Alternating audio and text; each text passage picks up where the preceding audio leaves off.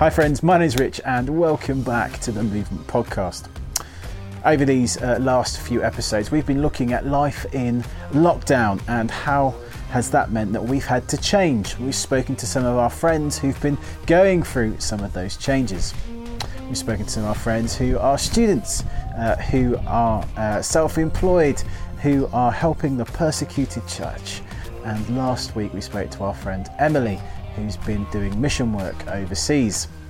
And this week we're talking to our friend Lydia. Now Lydia is a nurse and you might say has been at the very front line of helping people get better who've been suffering with coronavirus.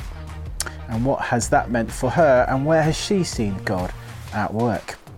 So in true Movement Podcast style, we sent Matt off to have a chat with her and they did it all via Zoom, of course.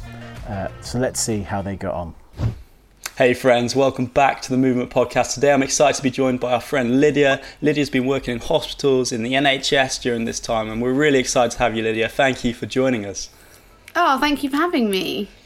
It'd be really great just to kick things off with maybe sharing a little about who you are, how you ended up doing what you're doing. I appreciate there's some details that can't be shared and that's all good, but maybe just a bit of the story, a little bit of testimony to how you ended up doing what you're doing and where you're at now. Yeah.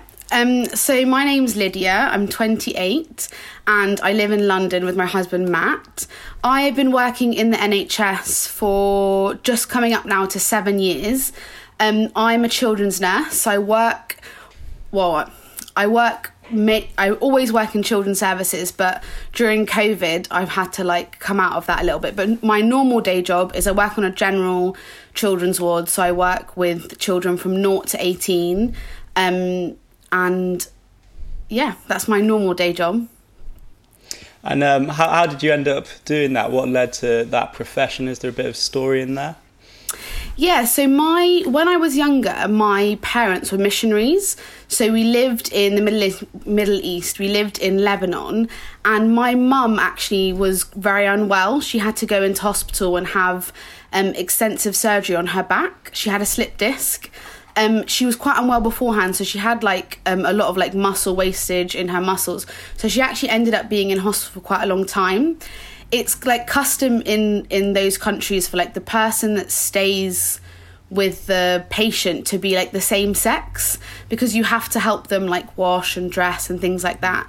So I was going in and out of hospital a lot with I was going in and out of hospital a lot while my mum was in hospital, and just helping her and supporting her and bringing her things every day. And I just loved being in that environment, and I felt very comfortable, which I found a bit strange. But yeah, I just loved being around all the hustle and bustle of all the beeping and the noises, and just felt like I could really bring my mum little home comforts and just bring her we used to do little crossword puzzles together and everything, and just basically bring light into a really difficult situation. It was quite a difficult situation, obviously the mum being out of the home and my mum being in hospital. So yeah, I just really enjoyed being the sort of the joy giver in a really difficult time. And I feel I try and do that every day in my normal day-to-day job. When children go into hospital, it's obviously a really difficult time for families for whatever reasons, if they have other children or it's their only child or there's so many different reasons that it could be really stressful, or simply just because your child's sick and unwell and in hospital. So I just take that on every day and just try and bring hope and joy into a really difficult time. That's brilliant. And you say you grew up with missionary parents out living quite an adventure by the sounds of things. But when did faith become real to you? I'm assuming Jesus has been about in the family for quite some time, but what's your journey in that? How did you come to know him? So so growing up in a missionary family, so I've always had faith around me and Christianity around me for the whole of my life. All of my family are Christian. Well, most of my family are Christians, and my wider family. My dad started a Christian camp. So I actually grew up in London. So when my parents lived in London, and my dad helped run a church, and then from that church they went out to be missionaries. So I've always had like church work, Christian camps, all of that sort of stuff around me for like the whole of my life. And so I was always involved in like the Christian camps scene. And then when my parents, when we went out to Lebanon to become missionaries, like faith was, or like religion, I wouldn't say faith, I would say like religion's quite a big part of like Lebanon. Like you're sort of like identified by like your religion, because it's split into so many different religions.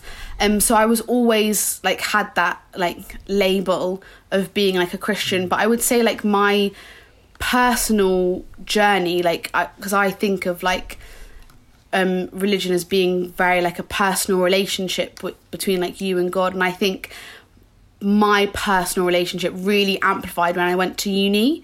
And I went to university and like got involved in like the Christian Union, and like got really stuck into a church and learned a lot of like important all the important things, I think. Because I think sometimes when you're like in a Christian family, people can assume that you know things, or that it can just be like, oh, they know what they're doing, I'm not going to check up on them.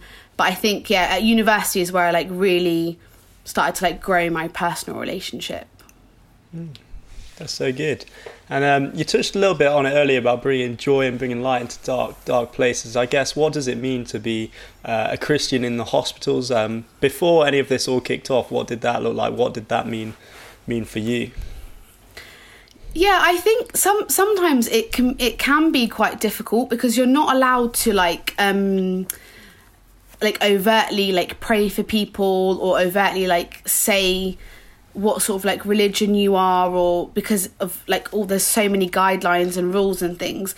So I think sometimes it can be difficult. I think more for me, it's like I said, it's just like going into sometimes a really dark situation and like being the light, and like bringing hope, and like even small things, like even just little things with like staff, like just trying to like make a situation like better, or team building, or like uplifting people. Like I've started quite a few things on the ward. Like we do like a birthday scheme where like whenever it's someone's birthday, like we all write in a birthday card, and like little things like that I think can seem quite simple, but when you're in a very stressful environment that's very high paced and like fast moving, I think little things like that can mean a lot to somebody, and it can make them feel valued, make them feel loved, make them feel like part of a team. And I think little things like that, I try and just like bring a light, bring a sense of like joy, of hope into those sort of situations.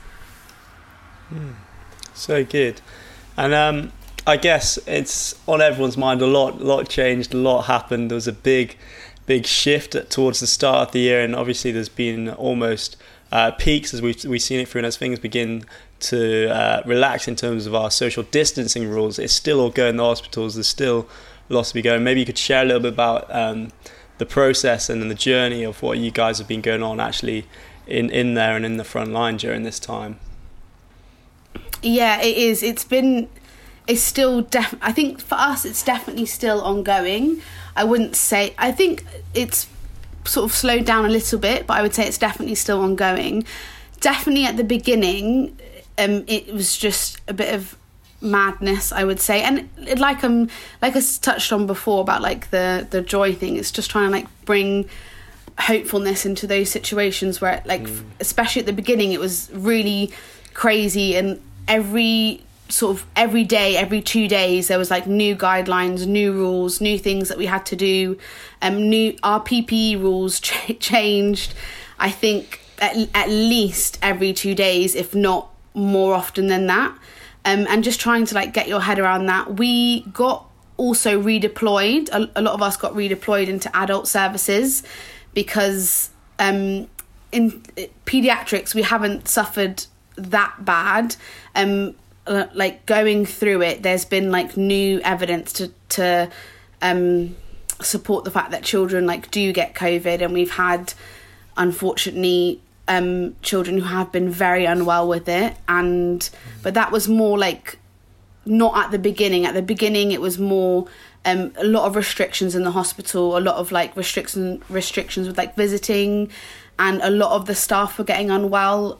In our hostel, we have very sadly had staff that have died, and so it's just a lot of anxiety and uncertainty with all of the staff, and I think a lot of people's mental health has suffered because even where for the way that we all walk into work, the entrance that we have to use at the moment is like by the morgue, and they've had to like build like, I don't know what you like, an extension, like a temporary extension onto the morgue, just because there are so many more deaths than usual. So it's like, it's very difficult mentally to like walk through that every day when you're going into work. That's like, it is one of the first things that you see when you're like going into the hospital. And I think, yeah, like a lot of people are still suffering mentally from like those sorts of things. And when we have been redeployed into adults, we have been seeing really, really like very sad things, you know, people who are very unfortunate, like passing away, but having to be the only person that's there with them while that's happening, because they can't have their family around. And that's, you know, that's very, very difficult. But, you know, in those situations, I feel all that I can do is, you know, sit there, talk to them, and I do pray for them always, but a lot of the time you can't tell them, and you can't, so that is difficult. But at the beginning it was very, very difficult mentally as well. It was very difficult having to deal with all of that and deal with like your own anxieties as well as everyone around you. Yeah, well, I mean, it's incredibly difficult for so many during this time, and especially for yourself and so many others on the front line who have really been giving up so much during this time. I've spoken to your husband, Matt, who's involved with youth work quite a few times over this time, just to hear how your home lives and everything have been impacted as well. I guess maybe you could share a little bit about how you processed it all, maybe brought it to God, and what that looked like as a journey in that sense. Yeah, definitely. Our home lives has changed so much, as you know, Matt, and he's been working from home, and I think as a lot of people are now having to work from home, even though rules have been relaxed, I know a lot of people are still working from home. It just like changes the whole dynamic of like home life, and also, you know, having to navigate the fact that like Matt is home working and I'm out doing shifts, and it does put a strain on things. I think for me it's definitely been more of a mental battle, but I've definitely found so much comfort in prayer, and how important prayer is, and how amazing it is when you do pray. You do see results and you do see things changing. Personally, I was extremely anxious at the beginning of COVID, just for myself, for Matt, who I live with, for my family. Just very, I did suffer with anxiety at the beginning, and then I just, you know, laid all my anxieties down and just prayed about them, and I was like, God, you know, help me in this really, really difficult time, when actually I'm in a situation where a lot of people around me are like, it's daily, are really, really suffering, and it's really difficult. And just, you know, I pray now more than I think I ever have. Just, you know, help me, use me, teach me, guide me, show me, like just really bringing it all to God, and being like, just this is not, like, just show me what to do. This is not your heart. This is not you. Like, let me bring some light into a difficult time. Show me what to do, what to say, how to act. I think it's really difficult as well, because I don't want to do anything from me. I want it all to be like of God, for God. So I think just taking that control sort of out of my hands and giving it over to God. That's so important. I think that's something we take for granted so often in our everyday lives. The power of coming to prayer, the power of being just open and honest with God, bringing everything before him and pursuing him in all things. And I guess I don't know how many Christians perhaps there are on your staff team, on the shifts that you're doing. I know you've been on rotation, so it's like days and nights, and I guess maybe you could share a little about what that's like, whether there's other Christians that have been in the same shifts as you, or whether you feel there's been that light that we talked about, that you were that lamp, not to be hidden. Yeah, I think it is really difficult. I think when I was redeployed into other areas, I didn't, because it was so busy, you don't really get I didn't really get any time to like get to know the staff that I was in the areas, because you would come into work and you would just be told like, oh, you're going to this place or this place. It wasn't like you were in very unfamiliar surroundings, so and because it was so busy, you didn't really get to like know the team or the other staff. So I think when I was redeployed, I didn't know, but on my unit where I normally work, there are quite a lot of other Christians, not the same denominations, but actually during COVID we have had a lot more discussions amongst staff about faith, and how we have a lot of staff that have other religions, but between staff we've had a lot of discussions, very difficult discussions actually, about why this is happening. A lot of very challenging discussions with other people of other faiths, and just that has actually, I didn't think of that, but that has actually been very, very difficult. And just being like, this is not God's heart, he loves everyone, and just that has been quite difficult to navigate. I think you made such a good point that more and more people are open to the conversation, more people going that. I was chatting to some friends who work at Alpha, and just to hear how they've been the popularity has skyrocketed. People are tuning in, people are asking these deep questions, and a lot of us are asking these questions almost from a bubble of not being involved in what's actually going on with this COVID-19. I guess there's a real privilege in a sense to be having those conversations right at the heart of it all, with those guys who are so brilliantly using their gifts and really serving our country incredibly during this time. Yeah, it is. It's so. I think it is completely different when you're like in a situation where you can. I have. In terms of coronavirus, I haven't been in a situation where I've like prayed for something and it's happened.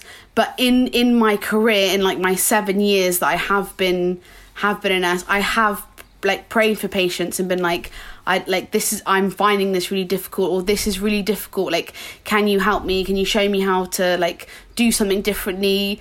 Or even very simple things like in London, I think communication is a massive thing, and sometimes a lot of the families that you are caring for, like English is not their first language, and it's just even simply praying like, how can I show these people, like how can I comfort them at this time, or how can I communicate with them in a way that like calms their fears or like calms their anxieties. I've done that like several times and really felt a difference, and felt like God showed me how to comfort them and make the situation better.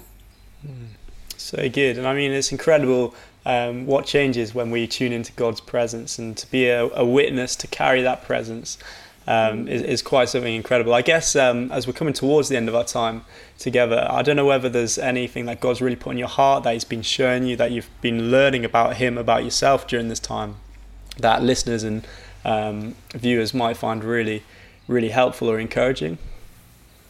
I think for me, in this time, the biggest thing that I've learned is like just to, I think which a lot of people have, is just to slow down and listen.